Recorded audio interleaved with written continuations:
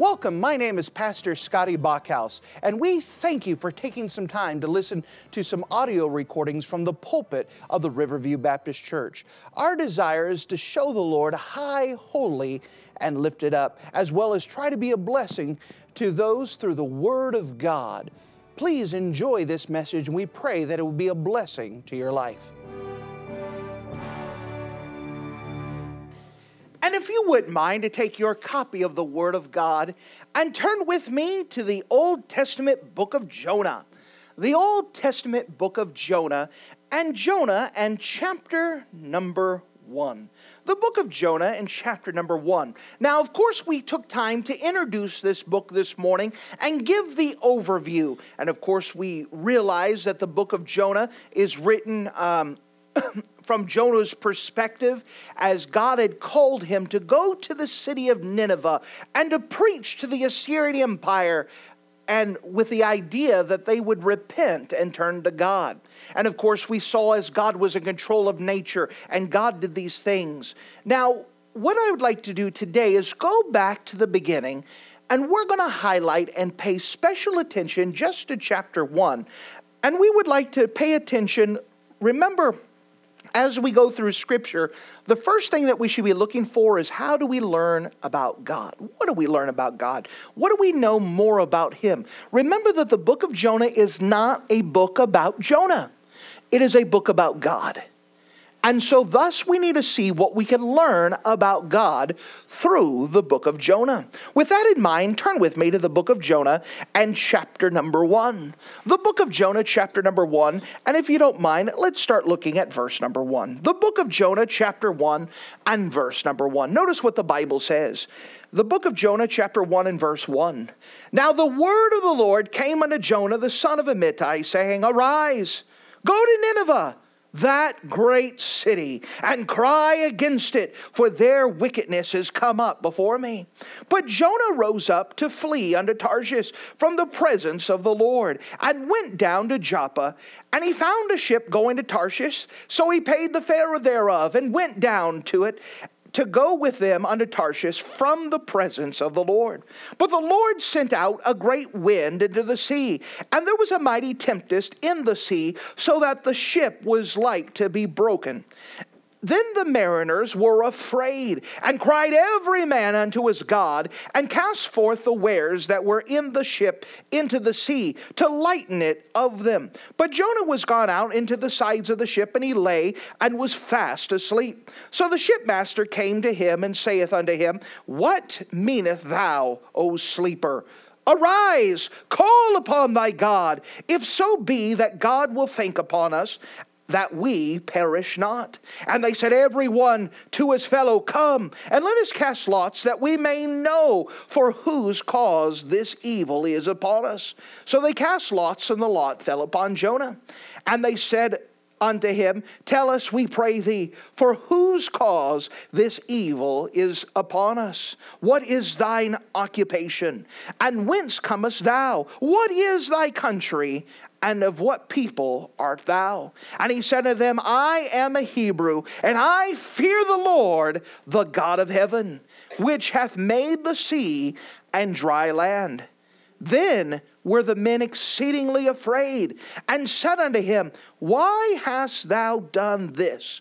For the men knew that he fled from the presence of the Lord, because he had told them. And they said, Then said they unto him, What shall we do unto thee, that the sea may be calm unto us? For the sea is wrought, and it was tempestuous. And he said unto them, Take me up, and cast me forth into the sea, so that the sea be calm unto you. For I know that for my sake this great tempest is upon you. Nevertheless the men rowed hard to bring it to the land, but they could not, for the sea was wrought, and tempestuous was against them. Wherefore they cried unto the Lord, and said, We beseech thee, O Lord, we beseech thee, let us not perish for this man's life, and lay not upon us innocent blood. For thou, O Lord, hast done as it pleased thee. So they took up Jonah, and cast him forth into the sea, and the sea ceased from her raging. Then the men feared the Lord exceedingly, and offered a sacrifice unto the Lord, and made vows. Now the Lord had prepared a great fish to swallow up Jonah, and Jonah was in the belly of the fish 3 days and 3 nights. And if you have a marking things in your Bible, would you mark a phrase, mark a name of God that we find in the book of Jonah, chapter number 1.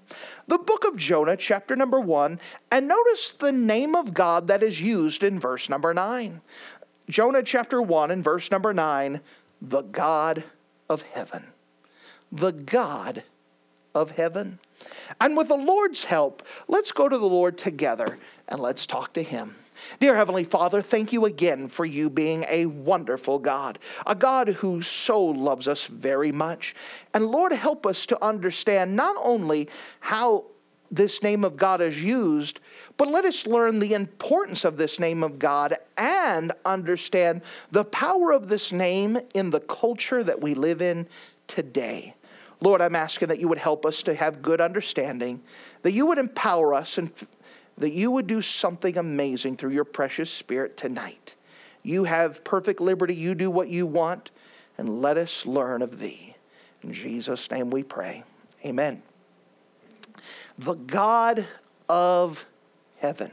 Now, most of you who know me know I have made a lifelong study of the names of God.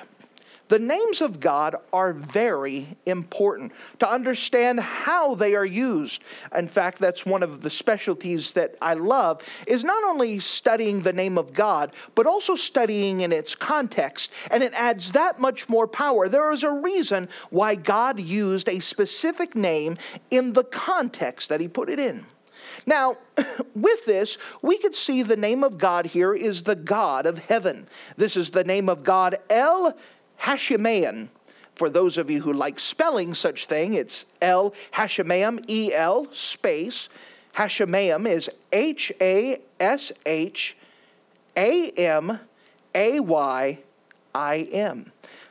El Hashemeam. Now, this is the name of God, the God of heaven. Now, when you study the names of God, as another interesting thing, I like to study chronology. And it's interesting to see how people use the name of God in different cultures or different periods of history. If you notice at the very beginning of chronology, which would include the book of Job and the book of Genesis, that one of the ways that they referred to God at the very beginning of history was that He was the Almighty. They just refer to Him as the Almighty. He's the great and powerful God. And then as Genesis goes on, we start to tack on some more names, more of the El names, the God names, the high God, the mighty God. We'll see a lot of these things. Then, of course, we're introduced to the name Jehovah God in the book of Exodus in chapter number 3. And then from there, you start to get more of the Jehovic istic combinations, meaning the Lord of hosts, the Lord of this. And you could see how the different names of God are used throughout history. Whenever the people would get to the place where they have a spiritual battle or a physical battle, God would use the name, the God of hosts, the God of all the armies of heaven. And it was meaningful that when you realize that you're on God's side and that's a majority, you could face any enemy. And so you would notice how these names of God is used. Now, the name of God, the Lord, the God of heaven, is usually used in what we would call the exilic or the post-exilic books. You say, what in the world is that? Well, we understand that in history, God had brought the people of Israel into their own nation, and they became the nation of Israel. Saul was the first king, and then after that David, and after that Solomon. Then after that the kingdom was split. The first king of the northern kingdom was Jeroboam. The first king of the southern kingdom was Rehoboam. And eventually the northern kingdom was destroyed by the Assyrian Empire in 722 BC. And the southern kingdom of Judah was destroyed in 586 BC. Now, both the Assyrians and the Babylonians took the people and they scattered them throughout the Assyrian and the Babylonian empires. And now as the people, the Jewish people of the southern kingdom are now scattered throughout Babylon and throughout the known world, they're now in a world where there are many gods. In fact, if you would study cultures of the world, the Hindus and the Egyptians probably had more gods than anyone else. They have thousands upon thousands of gods. Babylonians were not too far behind. They had lots of gods. And so if you can imagine being a Hebrew person inside of a foreign nation where there are many gods, you would say, I serve God. Which God? And in order to identify specifically which God you served, you would say, I serve the God of heaven. And this would be the identifier mark. The God of heaven carries the idea, the God who created heaven and earth. And so which God do you serve? I serve the God who made all of this in the first place. Which God do you serve? And so the phrase, the God of heaven, is usually used in a culture of a pluralistic society. What is a pluralistic society? It is a society that has the belief of many gods. Now, it's not necessarily a polytheistic society. A polytheistic means the belief in many gods. That would be like the Hindus. They believe in many gods. We live in a pluralistic society, meaning that different groups of people believe in different types of gods. For example, we believe in the God of the Bible. The people who follow Confucianism follow the teachings of Confucius. Buddhism follows Buddha. That you would have the Mormons follow their little God. You would have the Islam following their God. The Native Americans would follow the Great Spirit. The Japanese would follow ancestors. And so what happens is you have different groups of people who believe in different gods. And so in order to differentiate which God that we serve, we have to identify ours is the God of heaven, the God who made everything in the first place.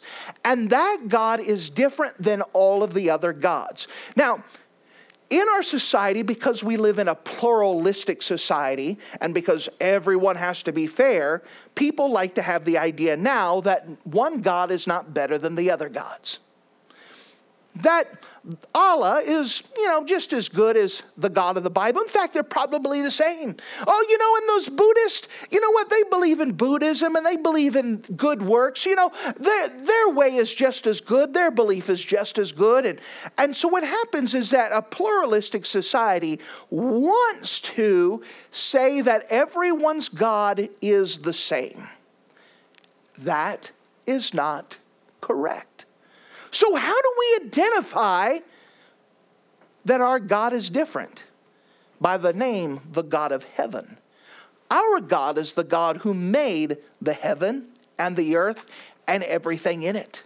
Your God did not. Now, we're not saying it as a way of downgrading them. We're saying as a matter of course and a matter of fact. This is our God. Our God created everything. This is the God that we serve, the God who made everything in the first place. Now, this is important, and you might want to remember that name because you'll run into that name in the book of Daniel. So Daniel's working in the government of the Babylonians. And so he works with Nebuchadnezzar. And he says, Nebuchadnezzar, we serve my God. Which God? I got thousands of gods. Look at them. And Daniel will say, the God of heaven. The God who made the thing in the first place. You get to Ezekiel. Ezekiel's transported. As Daniel is working in the palace, Ezekiel is pastoring the Hebrew people who are over in the Babylon area. And just to differentiate, which God are we talking about? The God of heaven. You'll see that referred to as they start dealing with these other kingdoms. Now, Jonah is different because it happens years before the exile, years before the destruction. However, it still applies the same because in the context that we're at, we're dealing with some sailors who are not Hebrew. They're Gentile. And they come from different cultures, and they are serving different gods. And so when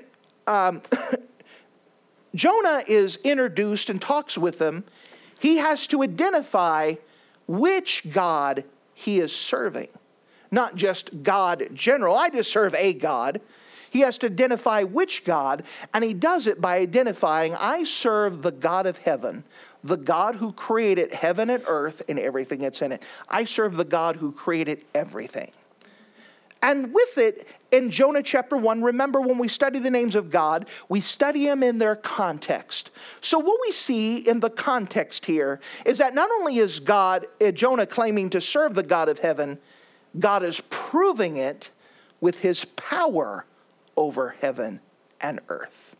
So with that, let's examine here the book of Jonah here, and let's see as God is bringing these people who believe in many plurality of gods, different gods, because they come from different cultures, and how God uses a backslidden preacher, a rebellious preacher, and still bring these sailors to know who the real God is.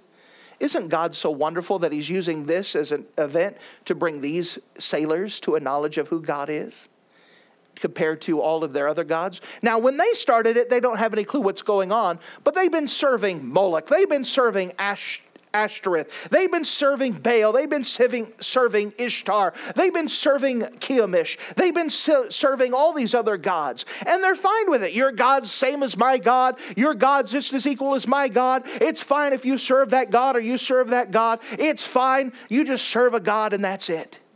By the end of it, they're going to learn that their gods have no power whatsoever. Notice, if you don't mind, let's notice in verse number 4. And what we're going to do is we're going to do something different. We're just going to walk through the passage. Notice in verse number 4. But the Lord sent out a great wind into the sea, and there was a mighty tempest in the sea, so that the ship was like to be broken. Now, as we're studying the God of heaven with the idea that God is the God who created the heaven and the earth, and because he created heaven and the earth, he has power over heaven and the earth, we could see that it very clearly states God's the one who created the storm. It didn't happen by accident. It wasn't an El Nino. It wasn't a happenstance. God created this storm on purpose, for a purpose. And it was clearly a storm that God had designed and that God had made. Notice as we go to verse 5. Then the mariners were afraid. Again, this is a supernatural storm. The mariners are experienced and seasoned sailors. They've sailed the Mediterranean quite a bit. They understand that storms come, cyclones hit. But this storm was something different. And they were afraid. How afraid were they? And the mariners were afraid and cried, every man unto his God. So as the storm hits, these mariners who served other gods, they cried to Moloch. They cried to Ishtar. They cried to the storm god Baal. They cried to this god and they cried to their god. Maybe there was some Greeks and they started crying out to Zeus. Maybe they were going to every storm god they could, trying to call. They went to Poseidon. They went to Neptune. They cried to them all. And none of their little g gods was able to do anything to the storm. Nothing. And they were afraid. God caused the storm. And they prayed. They prayed earnestly, fervently. It wasn't a wimpy prayer. They were doing everything they know to cry to these little g gods. But their little g gods were nothing. And they could not hear. And they could not answer.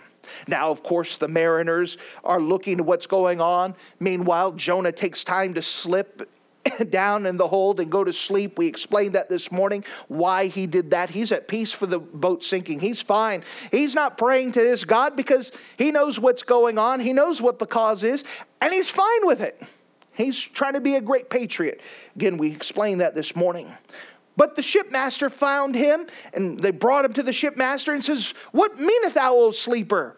Why are you sleeping? We're going to die. Pray to your God. In fact, notice in verse 6. So the shipmaster came to him and said to him, what meanest thou, O sleeper? Call upon thy God, if so that God will think upon us that we perish not. Now again, notice the names of God. When you see the name G-O-D, capital G-O-D, this is going to carry the proper term of God. In this case, it is used as a generic term for God, though it's referring to the God, true God. It's capitalized in our English Bibles, but here it's just referring to the generic. You pray to your God, I'll pray to my God. We need everyone praying. This is something bad. Maybe someone's prayers will get through. And so they found out that it was Jonah in verse 7. Verse 8, they go up to him and say, what is your job? What is thy occupation? Where are you from? What people are you serving? Tell us what's going on. And in verse 9 and 10, Jonah begins to explain that it is his God that caused the storm. Notice in verse 9. And he said unto them, I am an Hebrew, and I fear the Lord. Notice he's identifying which God he serves, Jehovah God. He's using the personal name of God. The capital L-O-R-D in the Old Testament identifies the personal name of God, Jehovah. He says, I'm serving Jehovah, the God of the Hebrews. In fact, not just the God of the Hebrews, the God of heaven. Notice this. I serve Jehovah, the God of heaven. I serve the God of the Bible, the God who made heaven and the God who made earth. And let me tell you, he is the one that caused this. Notice again, verse 9. And he saith unto them, I am a Hebrew, and I fear the Lord Jehovah, the God of heaven, which hath made the sea and the dry land. I serve the God who made all of this in the first place. He's the God who made the heavens. He made the earth. He made the sea, and let me tell you, he made this storm. Verse 10, then were the men exceedingly afraid. Imagine this. They had been serving their false gods in different manners. When it came time to the storm, they prayed to their false gods. But they had never heard someone speak so clearly and so boldly, my God caused this storm, and I can tell you why. My God who made heaven and earth. I'm telling you, my God is powerful enough to cause storms. My God is powerful enough to end the storms. My God is powerful enough to make this whole thing in the first place. And when they heard him speak about his God as the Creator God, they were afraid. You know, there's something about it when you realize that God has true power. You know, part of our pluralistic society is that everyone has a God. You have a God, you have a God, you have a God. Everyone's God the same, and so everyone's God is meaningless. You worship God however you see fit. You worship God however you see fit, and it's fine. Religion doesn't make sense anyway, so you believe whatever you want, and so they explain it away, and they make it, you go ahead and have your belief, but it doesn't mean anything. Well, let me tell you, my God's real. He made all of this. He is the Creator God, and my God has actual, real power. You know, one of the things, because we live in a pluralistic society, is nobody really thinks their God has power. I mean, even the Islamic folks who really are fanatical, some of them are fanatical about their God, don't believe their God has power. They believe they have to take the power in their own hand to get the job done. They don't ask their God to do things. They do it for their God. In fact, think about even most Christians. Most Christians get to the place where I have to do all the work. My God can't do anything. I just do some platitudes to him, and then I do the work. And we treat our God as if he has no power. And if we treat our God and act as if our God has no power, then why should the world be afraid? Now, by the way, being afraid here is not a bad thing. It is a recognition that this God has power. When you stand before a celestial being like this, who has the power to create the world, the power to breathe the world into existence, that should cause you to fear. That's a very humbling thing to stand before a living God. And so Jonah say, listen, I'm calm and at peace because I know who did this. I know why he did this. And let me tell you, he's the God who made everything. By the way, just as a reminder, Jonah was already a preacher. And you could already see him. He's defending his God. He's not running away from God and the call of God. He's already experienced in telling people who God is. I'll tell you who this God is. He's the God who made everything. He's the God that caused this. My God has power. And the men were exceedingly afraid. They were afraid of the storm because of its power. They're exceedingly afraid of the God who caused the storm. And they said, why hast thou done this? For the men knew that he fled from the presence of the Lord because he had told him. Notice verse 11. And they said unto him, what shall we do to thee that the sea may be calm to us? For the sea is wrought and was tempestuous. Now the sailors ask him, what can we do to make your God happy? You tell us, we will do it. They were not expecting the answer of throw me overboard. In fact, they tried to do everything they could not to do that. Hey, if your God's got great power and you're the servant of that God, we're not touching you. We don't want this God any more upset than he already is. You understand, they're starting to believe that Jonah's God is real. They're not talking about their gods and how much power they have.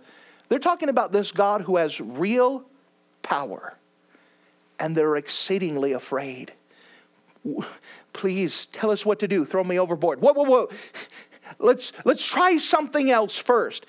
And they tried everything and they failed. Because they could not match the power of God. Finally, they just gave in. All right, throw them overboard. I want you to notice now in verse number 14 as they cry out. Wherefore they, those Gentile heathen mariners, cried unto the Lord, capital Lord. Who are they crying out to? Jehovah. They are actually saying the personal name of God. Why? Because Jonah told them to. He says, I fear the Lord in verse 9, the God of heaven. I serve Jehovah, the God who created heaven and earth. Jehovah is his personal name. He is the God who created all of this. So when they said, all right, Jonah, we're going to take you. Jehovah, that's your name. That's what he told us. You have real power. We're going to throw him overboard. Please be nice to us. I mean, notice as they pray, and they're talking to this Jehovah God. Wherefore they cried unto the Lord and said, we beseech thee, O Lord. We beseech thee. That word beseech means beg. They're crying out. They're merciful. They're begging, Lord, please don't hurt us. Please, we're just trying to obey. We wouldn't touch him unless he told us to. Please. Let us not perish for this man's life, and let us not lay innocent blood, for thou, O God, hast done as it pleased thee. So when they're tossing him overboard, they're trying to double check. All right, God, we're just doing what he told us to. Don't punish us for killing him. Please, we know how powerful you are now. Please, can you see how frightened they are to even touch the man of God? Why? Because this God has power. You know, if Jonah was a regular Christian, let me tell you, my God's real. And then he said, throw me overboard and we'll prove it.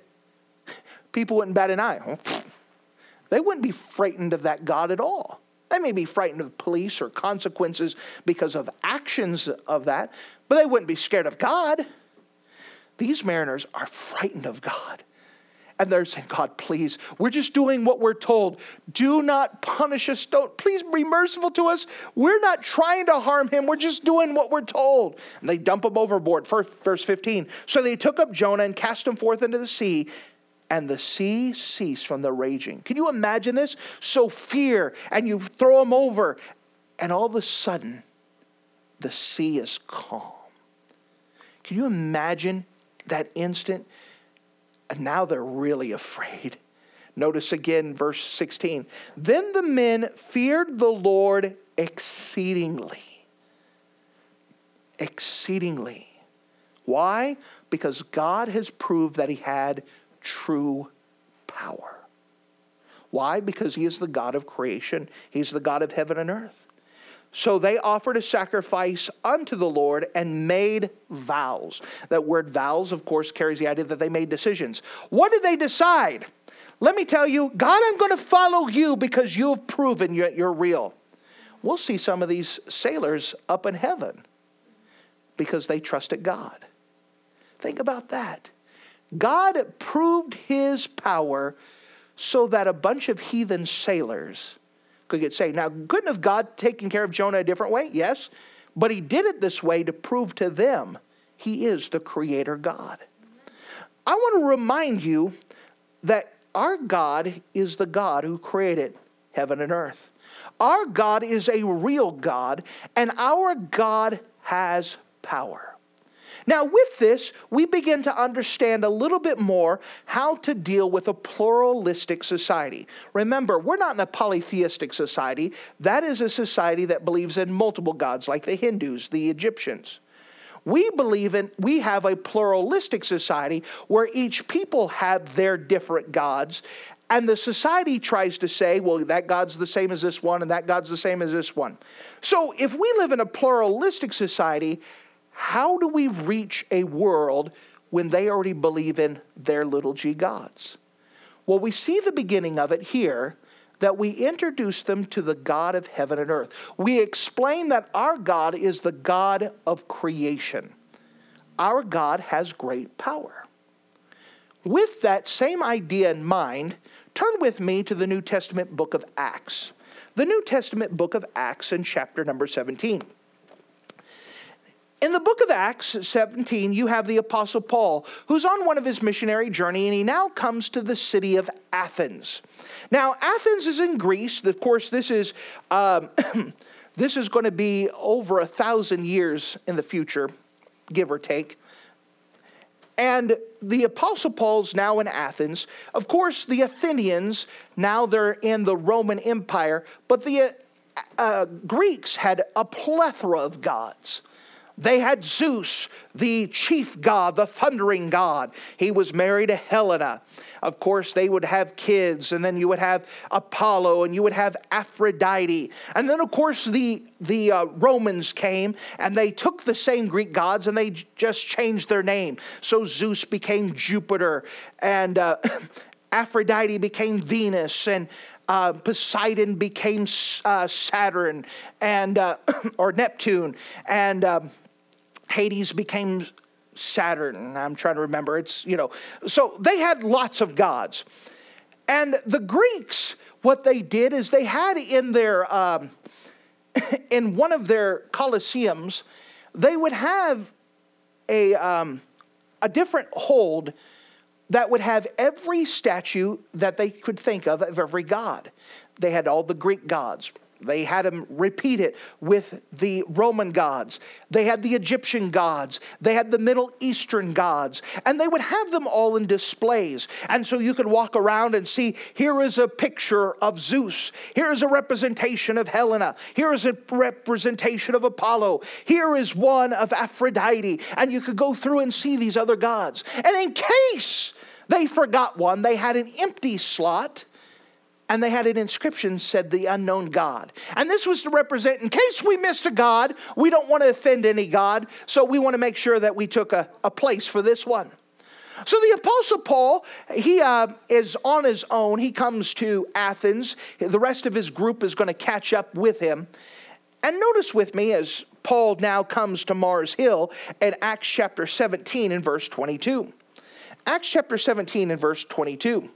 Then Paul stood in the midst of Mars Hill and said, Ye men of Athens, I perceive that in all things ye are too superstitious. For as I passed by and beheld your devotions, I found an altar with this inscription, To the unknown God, whom therefore ye ignorantly worship, him declare I unto you. So Paul says, all right, you Athenians, I went by and I was admiring your architecture. I was admiring this spot where you had all these other gods, and I happened to notice you had a missing spot. You had a spot there to the unknown God. Let me tell you which God you're missing. Let me tell you the most important God that you're missing. Verse number 24.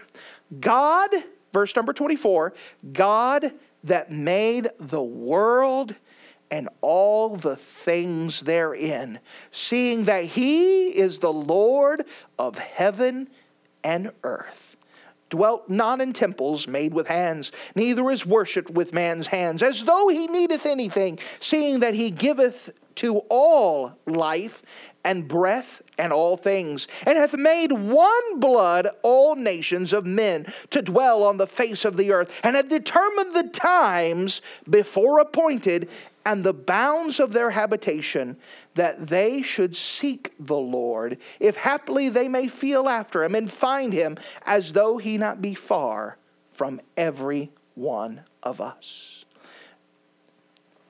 And he goes on and gives this message. But notice what the Apostle Paul does. He's living in a pluralistic society. He's living in a society where the Romans or the Greeks are saying, listen, we want to make sure that we got all the gods counted for. So the Egyptian gods, Roman gods, Greek gods, Canaanite gods, these gods over here, we got them all covered. We're good.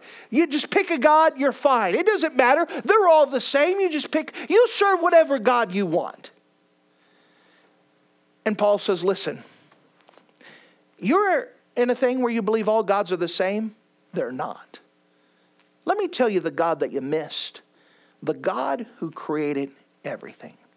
Notice that Paul goes back to creation. This is one of the reasons that creation science is so important. That every Christian needs to have some working knowledge.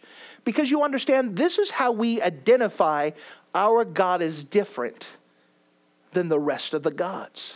Because our God made everything, and we can show others our God made these things. We could show them in science. We could show them in astrophysics. We could show them in geology. We could show all of these things that God is the God who created this. And then he destroyed the world with a universal flood, and it left evidence. We could show them that our God is powerful and smart. After all, a God who could flood the entire world and kill every creature on it except for what's on an ark, that's a pretty powerful God. A God who could breathe the world in existence, that's a pretty powerful God. A God who could create all peoples. They're one blood, but one peoples. That's a pretty smart God. A God who knows the times before they were appointed. That's a smart God. You understand? Our God has power. Now, we understand in our society, people like to say, well, your God's fine, and your God's fine, and your God's fine. But they don't have any inkling that they really have any power. It's just something to comfort people. But our God is not like those gods, because our God is real. And he still has powerful. He still can work. He can still do miracles. He is the God who created it. He's the God who left evidence. There is a proof that God existed and that God works. And it is that God we want to introduce people to. Because people are not comforted by a wimpy, powerless God. Ask those mariners, were they comforted by Baal? Did Ashtaroth ease their suffering? No. Who was it that finally worked? Jehovah, the God of heaven. Today, when you say, oh yeah, it's fine, you go ahead and believe in Confucianism. You go ahead and ancestor worship. And they're fine with it. But let me tell you, those have no power whatsoever. But the God of the Bible, the God who made heaven and earth, he has real power, and he is able to work in our lives. How do we know?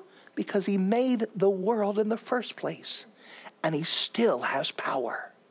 Let me tell you that don't buy in to the idea that people's gods are the same, and as long as they're serving some God, they're fine. When we have evidence that our God is real, and people need to be introduced to this. So again, what did Paul use? He used creation. Let me tell you about my God who created this. Again, just a different application today, but knowing the audience that we have here. How fluent are you on explaining to someone about creation? Could you try to explain something? Now, we're not saying that you become a scientist and you have all these statistics, but you should have some sort of way to explain to someone that you're not believing in a fairy tale, that you're not believing in a myth. Someone comes up to you and says, do you really believe this Jonah story that Jonah was swallowed by a whale? Isn't that just a story? No, my God's powerful enough to do it. And by the way, we could use a history thing to show it's been done before. Okay, fine. But surely you're more educated to really believe that God created the world in 6 literal days. I mean, don't you believe in evolution?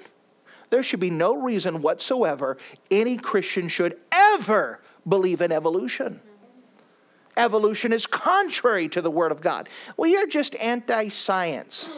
Well, I'm not, and I have the background to prove it, but I'm not trying to prove my background. I'm asking about you. Can you explain to someone else, point them to someone else, defend what you believe? Why do you believe that what I just said is true? Do you really believe that God created the world in 6 days? Why? Do you believe that God destroyed the world in a flood? Why? Because pastor said so? Well, you're not going to really influence that person. I'm trying to help you out now. Because we have to recognize where we live at. We live in a pluralistic society where people said, you go ahead and believe in that God, you believe in that God, we're all fine as long as you believe in something. And we have to say, no, our God is real. He has power. Let me tell you about him. Again, I challenge every believer. You should know what you believe and why you believe it. And you should be able to go to creation and defend your God, that he is real and that he has power. You said, I don't know how to do that. Well, the good thing is every now and again I do creation seminars, and because of the magic of technology, you could always watch them on YouTube. You could study things for yourself. You could go down to the Ark display in Kentucky and look for yourself. You could go look up stuff like Institute of Creation Research, which is a bunch of scientists who have banded together to help prove creation. There's all kinds of resources to help equip. There are books. I've got tons of them. There are tons of things for you. And it's something that you should know for yourself. Just a little bit to be able to know what you believe and why you believe it, other than because pastor said so. Because you are going to reach people that I never will. And to be able to say, our God is real. Well, what makes your God different than mine? Because he's real and he has power. He's the God who created everything. Let me tell you about it. Again, we live in a pluralistic society. If it wasn't for God showing and proving his power, those mariners would not have accepted Jehovah, the God of the Hebrews. But because God is the God of creation, they did. Because our God is real. And because our God has power. Again, this is more of an encouragement of tell you who God is. As a reminder, just in case you needed one, our God is real. This isn't a fairy tale, and he is different than the other gods. Because he has power. He's the God who created the heaven and the earth. And he still has power. Thank you for listening to this audio message. This is Pastor Scotty Bachhaus, and I encourage you to take this information that you just received and make a specific decision to follow after the Lord. If you don't know Jesus Christ as your Savior, let me beg you to take the time to receive Jesus Christ for the forgiveness of your sins. If you are saved, I encourage you to make a decision in your life to help you get closer with the Lord. If there's anything specific we can do to be a blessing or to pray for you, we encourage you. Look us up on the internet at riverviewbc.com. Once again, that's riverviewbc.com. Or if you would prefer to call us, you can give us a call at area code 920-530-6308. Once again, that number is 920-530-6308. If there's anything we can do to be a blessing or an encouragement to you, please let us know. We would love to make ourselves available. Thank you.